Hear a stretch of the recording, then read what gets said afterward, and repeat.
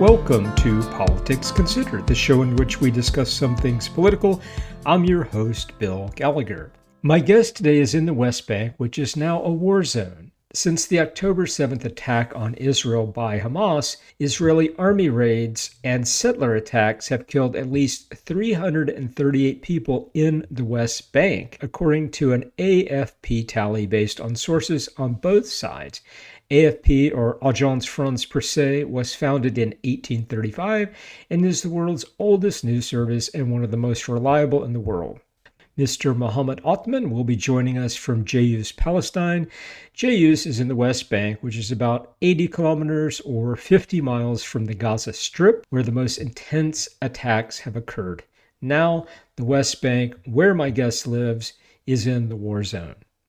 Mr. Mohammad Othman was considered a political prisoner by the international community. He was targeted because of his political activism. He was a volunteer with the Palestinian grassroots Stop the Wall campaign and advocated for BDS, boycott, divest, sanction of Israel. This put him on the radar, made him a target, and after he returned from meeting with Norwegian government officials on September 22nd, 2009, he was abducted in the Amman airport by Israeli soldiers. He was detained for days without charges or being able to know the reason for his arrest. Most of his time was spent in solitary confinement and all of his appeals were rejected. Over 1 million people around the world signed petitions. The social media campaign finally worked after 4 months of unlawful imprisonment. He was finally released on January 12, 2010. Mr. Othman told me when I interviewed him back in June of last year that he owes his release to the intervention of President Barack Obama and other world leaders. Since his release, he has totally removed himself from activism and has devoted his life to helping children. He started and currently runs Skate Kelia. Located in the northwest region of the West Bank, Kalkulia is a town of more than 40,000.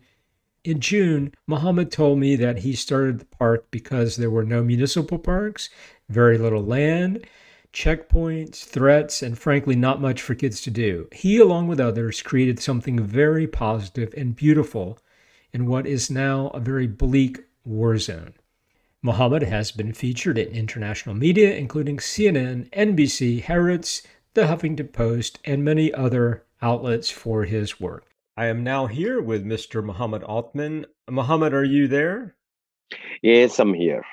Well, I really appreciate you taking the time. I know this is a very difficult situation. That's an understatement. First, let me just ask you, how are you and how's your family? Let me be honest with you.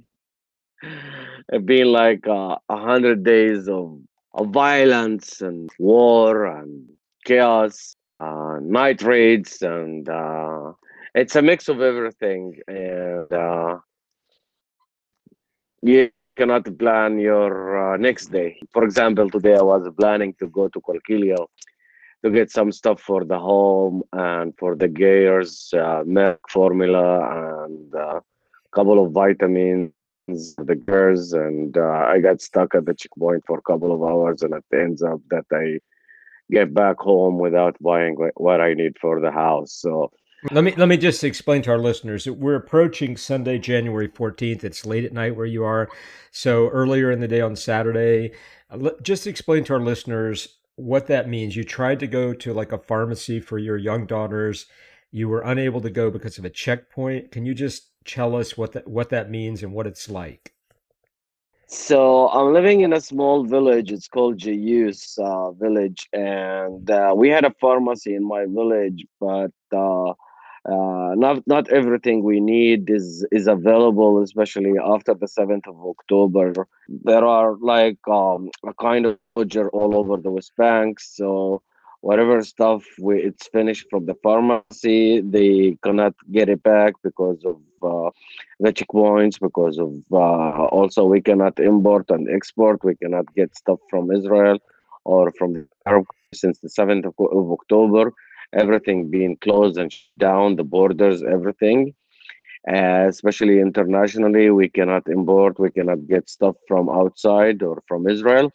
So the closest place and the closest city for us is Kalkilia, which is about 40 minutes driving. So this morning, I went to the city just to get the needs for the house and for the little girls, but was a checkpoint at the entrance of the city. The Israeli army decided like not to let anyone from the city of Kalkilia, which is the population about 55,000 people, go in and out, even the visitors from the villages around. So I spent about like 45 minutes waiting in the line, and it ends up when we get to the checkpoint, the soldier says the city is closed. So I went back, and this is like the answer for your question and how I'm doing. This is like everybody like in the West Bank how he's doing. No planning. You cannot plan your day. You don't know what is waiting you in the road. If you're going out of your house, it's always when we leave the house, we say goodbye. We hug our family, our daughters, our boys, our girls, our wives, because we are not sure, to be honest, especially after the 7th of October. This has never happened in the West Bank to face this amount of violence from the Israeli soldiers. They are so violent, they are so Yeah, aggressive. I just want to interject something. The Western press, the United States press, doesn't focus much on the West Bank, but just on Gaza. I think it's fair to say the West Bank is now in the war zone. There have been strikes there. Is that correct? Yes, in Gaza, it's clear for the Israeli army, like they're using tanks, they're using F-16, the like airstrikes, like they're using drones, they're using, and the bombing. In the West Bank is totally different, and the amount of violence and the way of the Israeli soldiers' behavior against the Palestinian in the West Bank is more violent, and that itself makes them to be more violent because they are so angry about what's happening in Gaza. So they reflect their anger against us in the West Bank and their madness of what's going on in Gaza. Like Right. I hate to every talk night, over you, there but is a it's the night. only way this is going to work with Go the ahead. connection. So, part of the added complication or difficulties in understatement is the settlers there, right? And there have been attacks by Yes, settlers on people in your community. Is that correct? that's exactly it. Since like 3 days, when we are traveling from my village to the city of Kalkilia, we have to go under a bridge, which is like above is the settler road. So we are driving under the ground, and the settler will be driving above. So since 3 days, the settler has been standing at the top of the bridge, and whenever they see a Palestinian car, they will start throwing store or stones at the cars, break the glasses, or sometimes they shoot at the cars because most of the settlers, or you can say 85% of the settlers since the 7th of October, the Israeli government has been weaponized them. They give them weapons and heavy weapons like an M16, like the one that the American army is carrying. So imagine like civilian and a settler who's like 17 or 18 years old driving in his motorcycle, and he just decided to stop at the top of the bridge and start shooting. A couple of people being shot and to injured and died or killed by the army and the settler in the area where I'm living during the night especially. And the army will come and do nothing to them. The Israeli soldiers, they cannot talk with the settler, and the settler is so violent, is so angry and mad. Nobody is touching them. Nobody is reaching their settlement. Nobody is attacking them. No connection between us and them. But they are so Yeah, violent, I and sorry. and Again, we're and going to have some these. talking over each other. Let me just interject. When I interviewed Mr. Moshe Chertov in Israel, and I think you've spoken with him, he explained to me that the settlers, because of their ultra Yeah. Orthodox religious exemption, do not have to serve in the IDF in the military. So they don't have any military training, and yet they're now weaponized. So that's especially problematic. Is that right? Yes, and that's the problem, that they are not trained, and they are carrying like heavy weapons, or they doing training on the Palestinian. That's how they train. Like hunt the Palestinian, shoot at the Palestinian car, shoot at the Palestinian farmers, at the Palestinian shepherd, the people Now, since the 7th of October, people don't work in Israel, so they put all their focus and their energy on working in their land. So they come and attack the people in their land.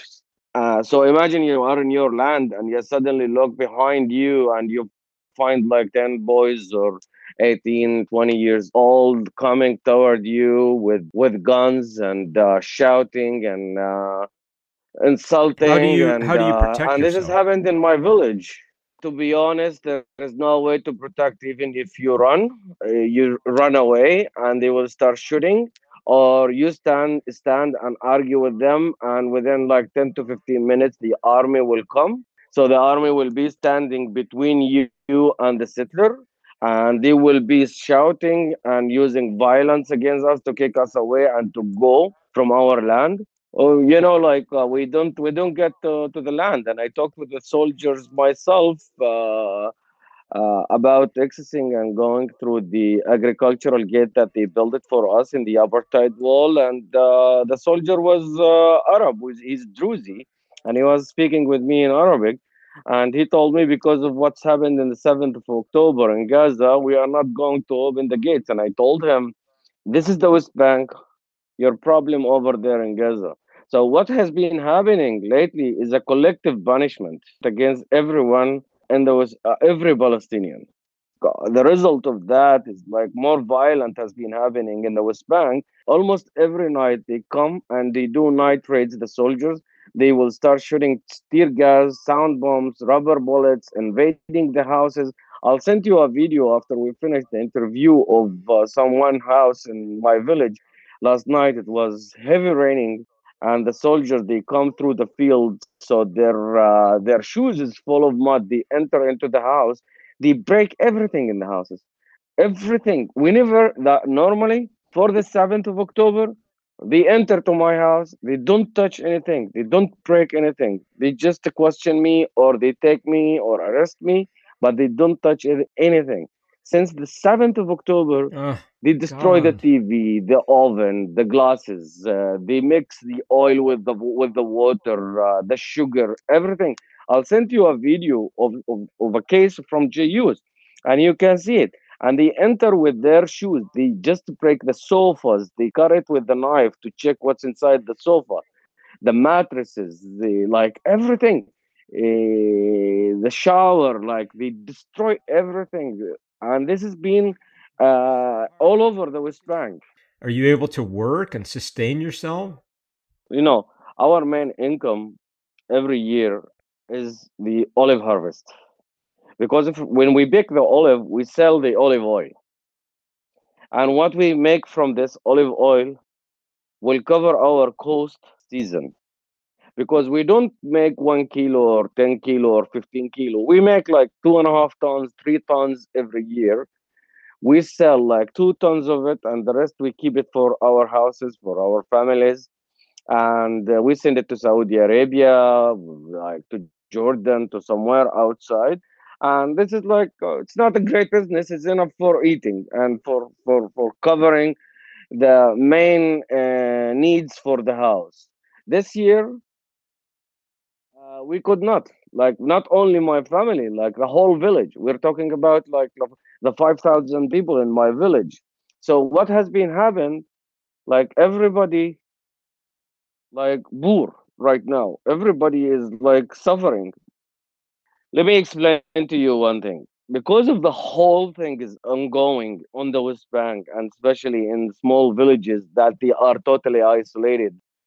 And here I'm talking personal, and I'm talking like about my personal experience in my village, because I never ever experienced this kind of like situation in my life. To be for 100 days just sitting in the village and not moving or going anywhere. So I've been looking and learning a lot of things from talking with the people in the village and with the kids. When I interviewed you in Yeah, June, we talked about how you were a political yeah, prisoner. Israel had detained you. Obama helped get you released. And then after yeah. that, you withdrew from politics and devoted your life to children. You started Skate Kilia. And let's talk about that now. Talk about Skate Kilia and how is it still functioning in this madness? Yeah. because the kids cannot go out, cannot reach the other cities with their families. We don't have a park here. We don't have like a playground. We don't have anything. So the what I recognize that the kids become angry. They become mad. They are jailed at home.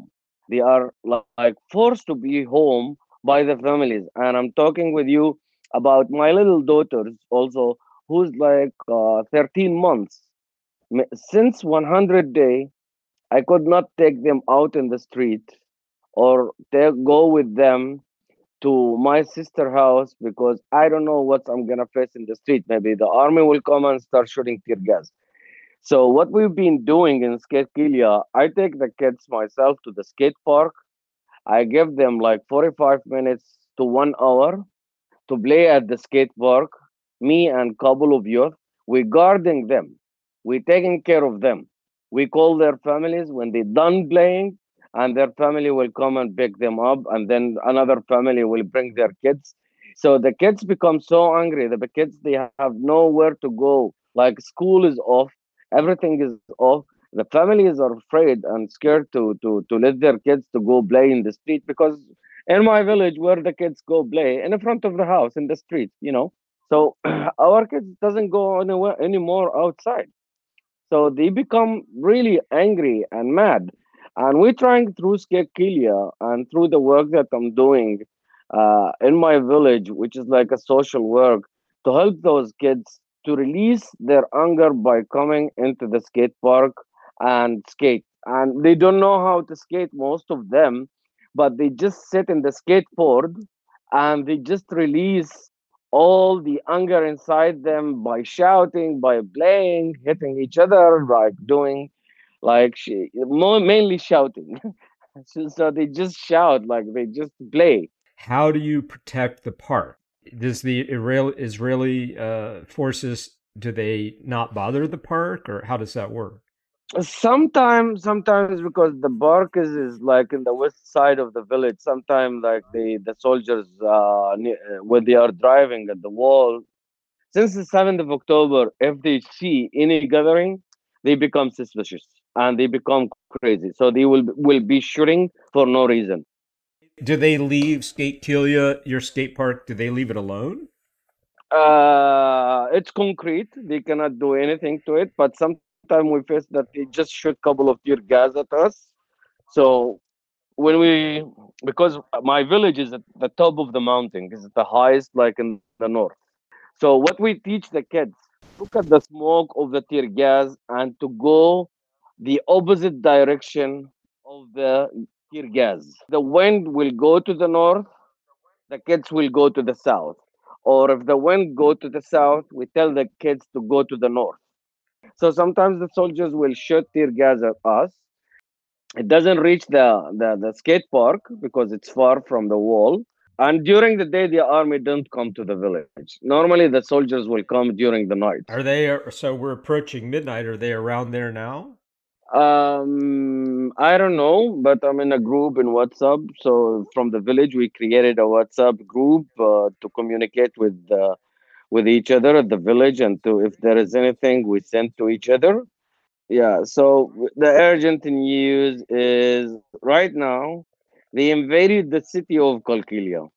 So we don't know until they enter into the village and start shooting sound bombs, or the youth will send a message over WhatsApp to the group of the village. The group we have about like 800, 600 youth on the group. So this group like for the whole village, for the people who's living in the north, for the people who's living in the south, whoever seen something suspicious around the area where he lives, he sent and he say like, oh, we seen this. The military come from this direction. The army sometimes cut the internet. They use like a special system on the internet and also the telecommunication. So we go to the roofs and we shout to each other. We go to the roof and we start to shout to my neighbor, and I tell my neighbor, and my neighbor will tell his neighbor, and the message will reach the whole Well, village. that's good. So so most of the airstrikes and violence happens at night. Is there a certain time of night where you just go in and lock your doors and don't come out? So when we see that the soldiers coming in and start shooting tear gas or sound bombs, we just stay at home. Like we just following what's going on through WhatsApp or going to the roof or watching from the roof where the military jeeps are going and where they are close to.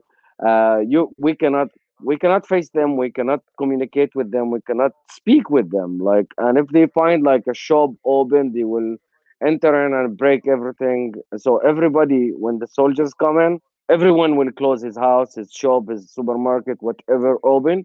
They just close it and stay inside So until the there's a soldier leave. shortage of food, I imagine, and the markets are Yeah, open sporadically. So you just go there and get whatever they have, and then how do they replenish? I imagine the routes are limited and the supply chains are limited. So do you just get whatever they have?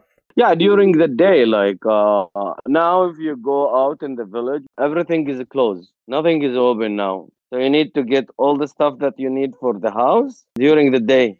Vegetables and fruit, we have it like from local, like from Jenin, from the main cities. So it's a local stuff. Olives, like meat, chickens, like all of this stuff is like local. Like for us in my family, we don't buy meat or chicken or stuff because we have a small farm and we have the sheep. We have little chickens, egg if we need, milk and stuff like this. We are independent with this. We just self help. So it's nice. It's nice after many years to go back and eat from the land. You know, people was like forgetting about planting their land in the past because most of the people in my village and in the West Bank, they used to be independent or on to work in like not independent. They used to work in Israel, and they forget the to cultivate and to take care of their land. Since the 7th of October, everybody have a small garden. He planted with all the stuff that he need, like two trees of tomato or cucumber or eggplant or like stuff, pepper or stuff like that. All right. So there are fruits and vegetables. I imagine other things are probably hard to come by, like cleaning supplies and shampoo and soap and things like that. Um, how is your family holding up? You know, I was talking with a friend of mine who's a lawyer, and he lives in work and live in Ramallah. He told me that since the 7th of October, the cases of divorce going so high in Palestine, and this is because of people are jobless. People are staying at home. They don't release their anger, so they fight with their wives, they fight with their family, they just get angry at their wives. So the psychological and the like problems that has been going on so big. And my friend told me like a lot of men and women get to the point to come to the court and divorce and leave each other because they cannot handle each other. The man used to work, the woman used to work. Now both of them are sitting at home, and no income. There are kids needs. There are house rent. There are electricity, water, gas. The daily need, food. People here in the West Bank, they start to live under the line of poverty. Like they don't have, they cannot charge electricity, and all of this reflect on Israel. It's not enough that you're occupying us, you're cutting everything from us, and now you're coming into our homes, our villages, our cities, our village, and you just want to beat us, arrest us, shoot us, kill us. This is gonna create a massive violence soon in the West Bank. I've been stopped at the checkpoint many times, and I've been talking with the soldiers. I speak Hebrew perfect. I understand Hebrew, and I speak with them sometimes in English, sometimes in Hebrew. It depends on the mood of the soldiers. Sometimes I speak with soldiers who's they say that they are Israeli soldiers. They dressed and representing the Israeli government, Israeli army, but they don't speak Hebrew. They speak even Ukrainian or Latvian or like other language. They don't speak Hebrew. Since the 7th of October, they've been like so many volunteers from the Western country are coming and volunteering in the Israeli army. And those soldiers, they don't know the geography. They don't know how to communicate with the people. I imagine that the fact that you speak Hebrew is an advantage to you and your personal safety when interacting with the IDF. Sometimes is good that you speak the language, that you understand what they are talking at the checkpoints. And when they see someone who speak Hebrew, they get less because they will understand this person used to work in Israel and he know Hebrew, so we can communicate with him. So this is helping me sometimes, and sometimes I just start speaking in English when I see them that they are not communicating in Arabic or in Hebrew or in other language. So I go to English and they don't understand or they don't speak good English. So they just keep telling me, shut up. Yeah, I guess I didn't realize they had recruited people from Germany and Latvia and Ukraine and other places. Do you know I can people? tell you I can tell you these people are mercenaries. They come to work and do the job and then go. Because this has never happened in Israel to be at the checkpoint. And I'm telling you about a person who born and grew up under the occupation. And I go all my life through the checkpoints and I know how to react and act at the checkpoints. But since the 7th of October, I totally understand how to go through a checkpoint because we cannot communicate with the soldiers. Soldiers are angry, mad, so violent. Before the 7th of October, we used to go through the checkpoint. We talk with the soldier. Sometime or they are nice, sometimes they are not nice. Sometimes they say it's closed today, you just go back. We go back, but we never seen the soldiers putting their fingers in the trigger. Since the 7th of October, they are ready, willing, shot anyone without blinking, without hesitating. Over 300 people in the West Bank has been shot since the 7th of October until now. And we're talking about like close to 25,000 people all over the West Bank. Yeah, and I think that that's why one of the reasons why I wanted to have you on because it's not just Gaza. You are in a war zone now. And have you been injured? In the past, yes, during like the first Intifada, but now, like, no, thanks God. And I don't want to be, I really want to take care of my daughters. But in this recently, right now, do you know friends who have been injured? Do you know anybody who's Yeah, been? yeah, from my village, like from my village since the 7th of October until now, like three boys being shot and killed in the village, and six boys from the village has been shot in the legs with live bullets and taken by the army, and they are at the Israeli hospital now. So we don't know, like nobody can visit them, neither their families or. I've been posting this in my Facebook and just sending the voice out. Yeah, the only way I know you're okay is because I follow you on social media. It's very, I don't know, this is all just so tragic. And I'm surprised that the international community hasn't, I don't know, hasn't stepped up to help you. You must be frustrated. Do you feel like the world has forgotten about you or? I have friends in social media, like close friend that I know them from so many years. They send me messages like every night. Like right now when I'm talking with you, like five friends, four friends has been sending me messages, just checking in and saying, how are you doing? I talk with the friends almost every night from Sweden, from Denmark, Norway, from the United States, from Germany, from Italy. Like almost I talk with all my friends. People doesn't forget about us. That's the problem. The government have been forgetting about us. I know people from the State Department. I know people from the American consulate in Jerusalem. I know people from the American consulate in Bahrain, in Jordan. They ask about my daughter, about my wife, and how we are doing. So they just check in. And I know, and I'm very sure, like if something happened to me, they're gonna jump in and do their best to help me and to help my family. Or if I get arrested, these people are like the one who's gonna be fighting for me to be released. But the government itself, Austrian government, are not doing it. They're not doing that much. The Norwegian government, the Swedish government, the European Union. We know the United States will never ever support the Palestinian, no matter what.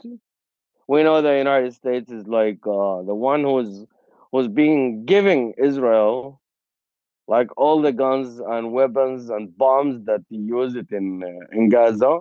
We know that the United States is supporting Israel with everything that they are doing. We know that in the Legislative Council and in the UN, always they use the veto when it comes to Israel. But that doesn't mean like I will create or hate the American people. There are so many American people, thousands and thousands of American people against what Biden administration or other administration are doing, and they are marching and demonstrating in the street. The same thing in Europe. But we don't give up, man. We don't give up like the resistance. We don't give up our resistance. We are just tired. We are just exhausted. This is like the biggest war ever happened against the Palestinian. We are so close to 25,000 people in 100 days. Close to 300 like youth has been shot in the West Bank in 100 days, and the world is still silent. The government are still silent. I don't know why, but this is gonna reach somewhere that this is gonna be like massive violent, and that's gonna affect the whole region. It's gonna affect Jordan. It's gonna affect Egypt. It's gonna affect Syria. It's gonna affect Lebanon. It's gonna affect Yemen. It's gonna be like a war in the region just because the world is gonna protect Israel. We are not saying we recognize Israel as the borders of 1967. We don't have problem with the Israeli people. Our problem is with the regime and with the Israeli government, with the settler, with the people who's like inside the government, with all those Knesset members that they just want to kill all the Palestinian. Mohammed, when I spoke to you last summer, you told me that the Hamas doesn't speak for you, PLO doesn't speak for you, and so obviously the Hamas attacks were brutal and horrific, and everybody knows that. And so you reject Hamas, but are you surprised that the Arab countries haven't come to your aid more? I mean, how do you see this playing out? The Arab countries are afraid of the movement inside the West Bank. They want the Palestinians to stay and to live under the occupation, and they want to do all of them normalization with Israel. I want to ask you one question. When the attack happened in Las Vegas or in Boston, it was done by an American. Is this person, this American, he's American like you, is this person represent all the American? Of course not. The same here. Hamas doesn't represent me. BLO doesn't represent me. I'm just a human being. This is a collective punishment. If you're Hamas or if you're Fatah or if you are just Palestinian, you are in. Even if you are not in, I'm not supporting anything that they are doing. I just don't want that violent to be. I just want to live. But over 70 years of occupation, 75 years of occupation, before that, 30 years of occupation by the British mandate. We're talking about almost 105 years under the occupation. And we signed Oslo Agreement. We recognize Israel.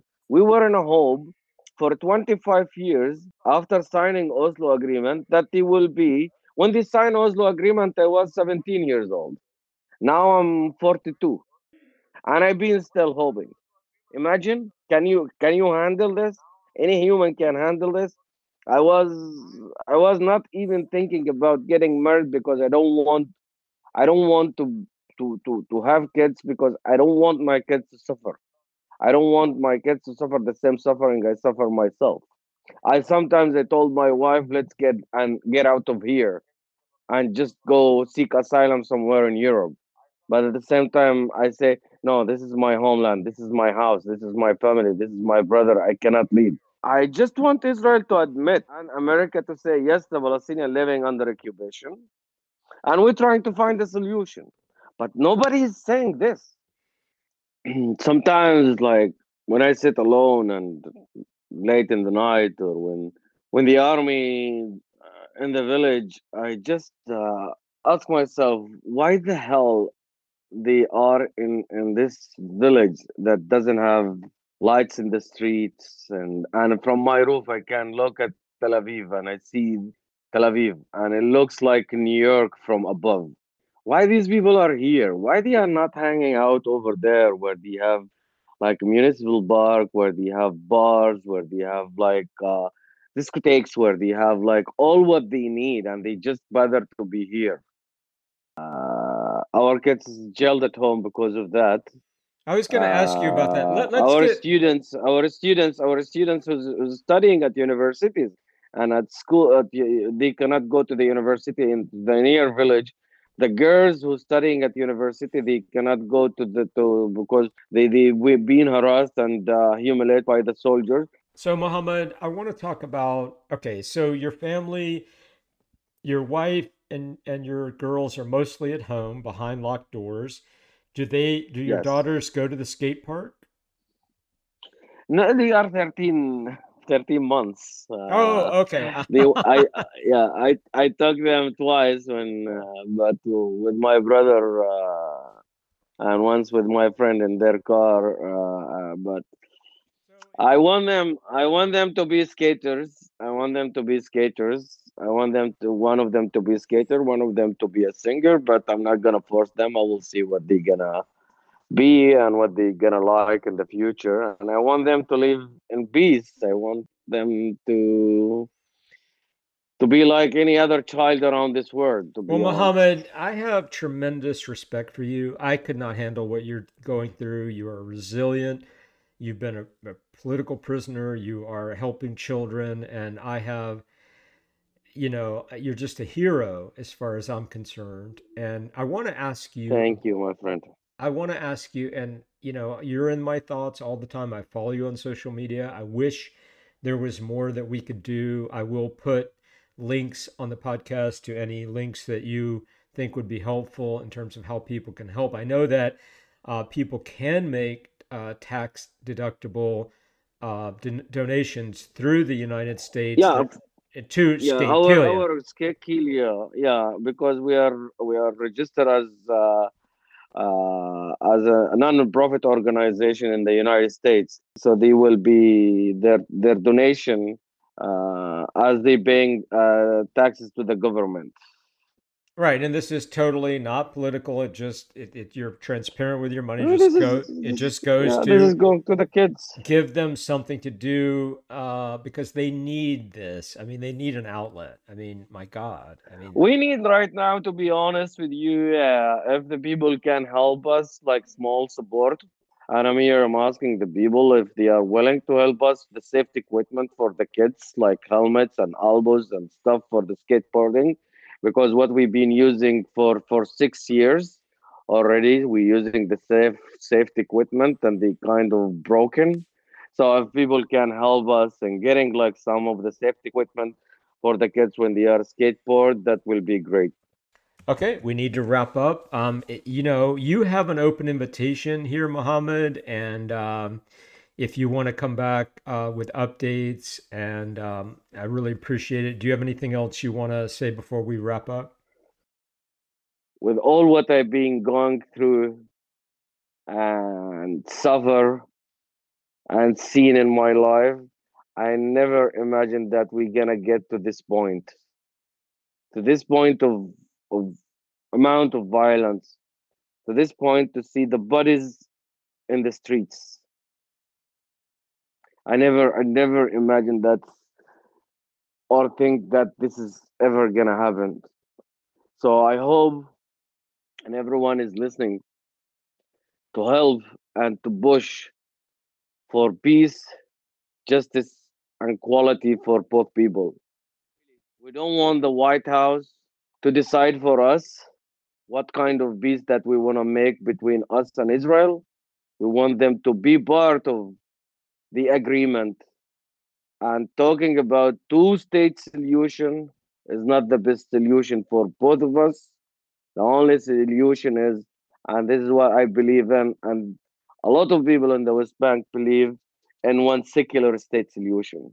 Both of us, both sides, Israeli side and Palestinian side, have religion, religious people. Those religious people, they are not gonna stop us from getting the dreams of our kids. We need peace and enough of violence and killing. Thank you so much. Thank you, Mohammed, and I hope, or peace. It seems elusive right now, and it's going to be hard to wrap this up on a positive note because it's hard to be positive. I wanted our listeners to hear what's happening there because I think that's important. So thank you, my brother. I really appreciate your sharing your story with us today. Thank you so much, and wishing you a great day, and take care of your health. Get some lemon. All right, that wraps up our show. Thanks to Giovanni. Until next time, be kind to yourself and others.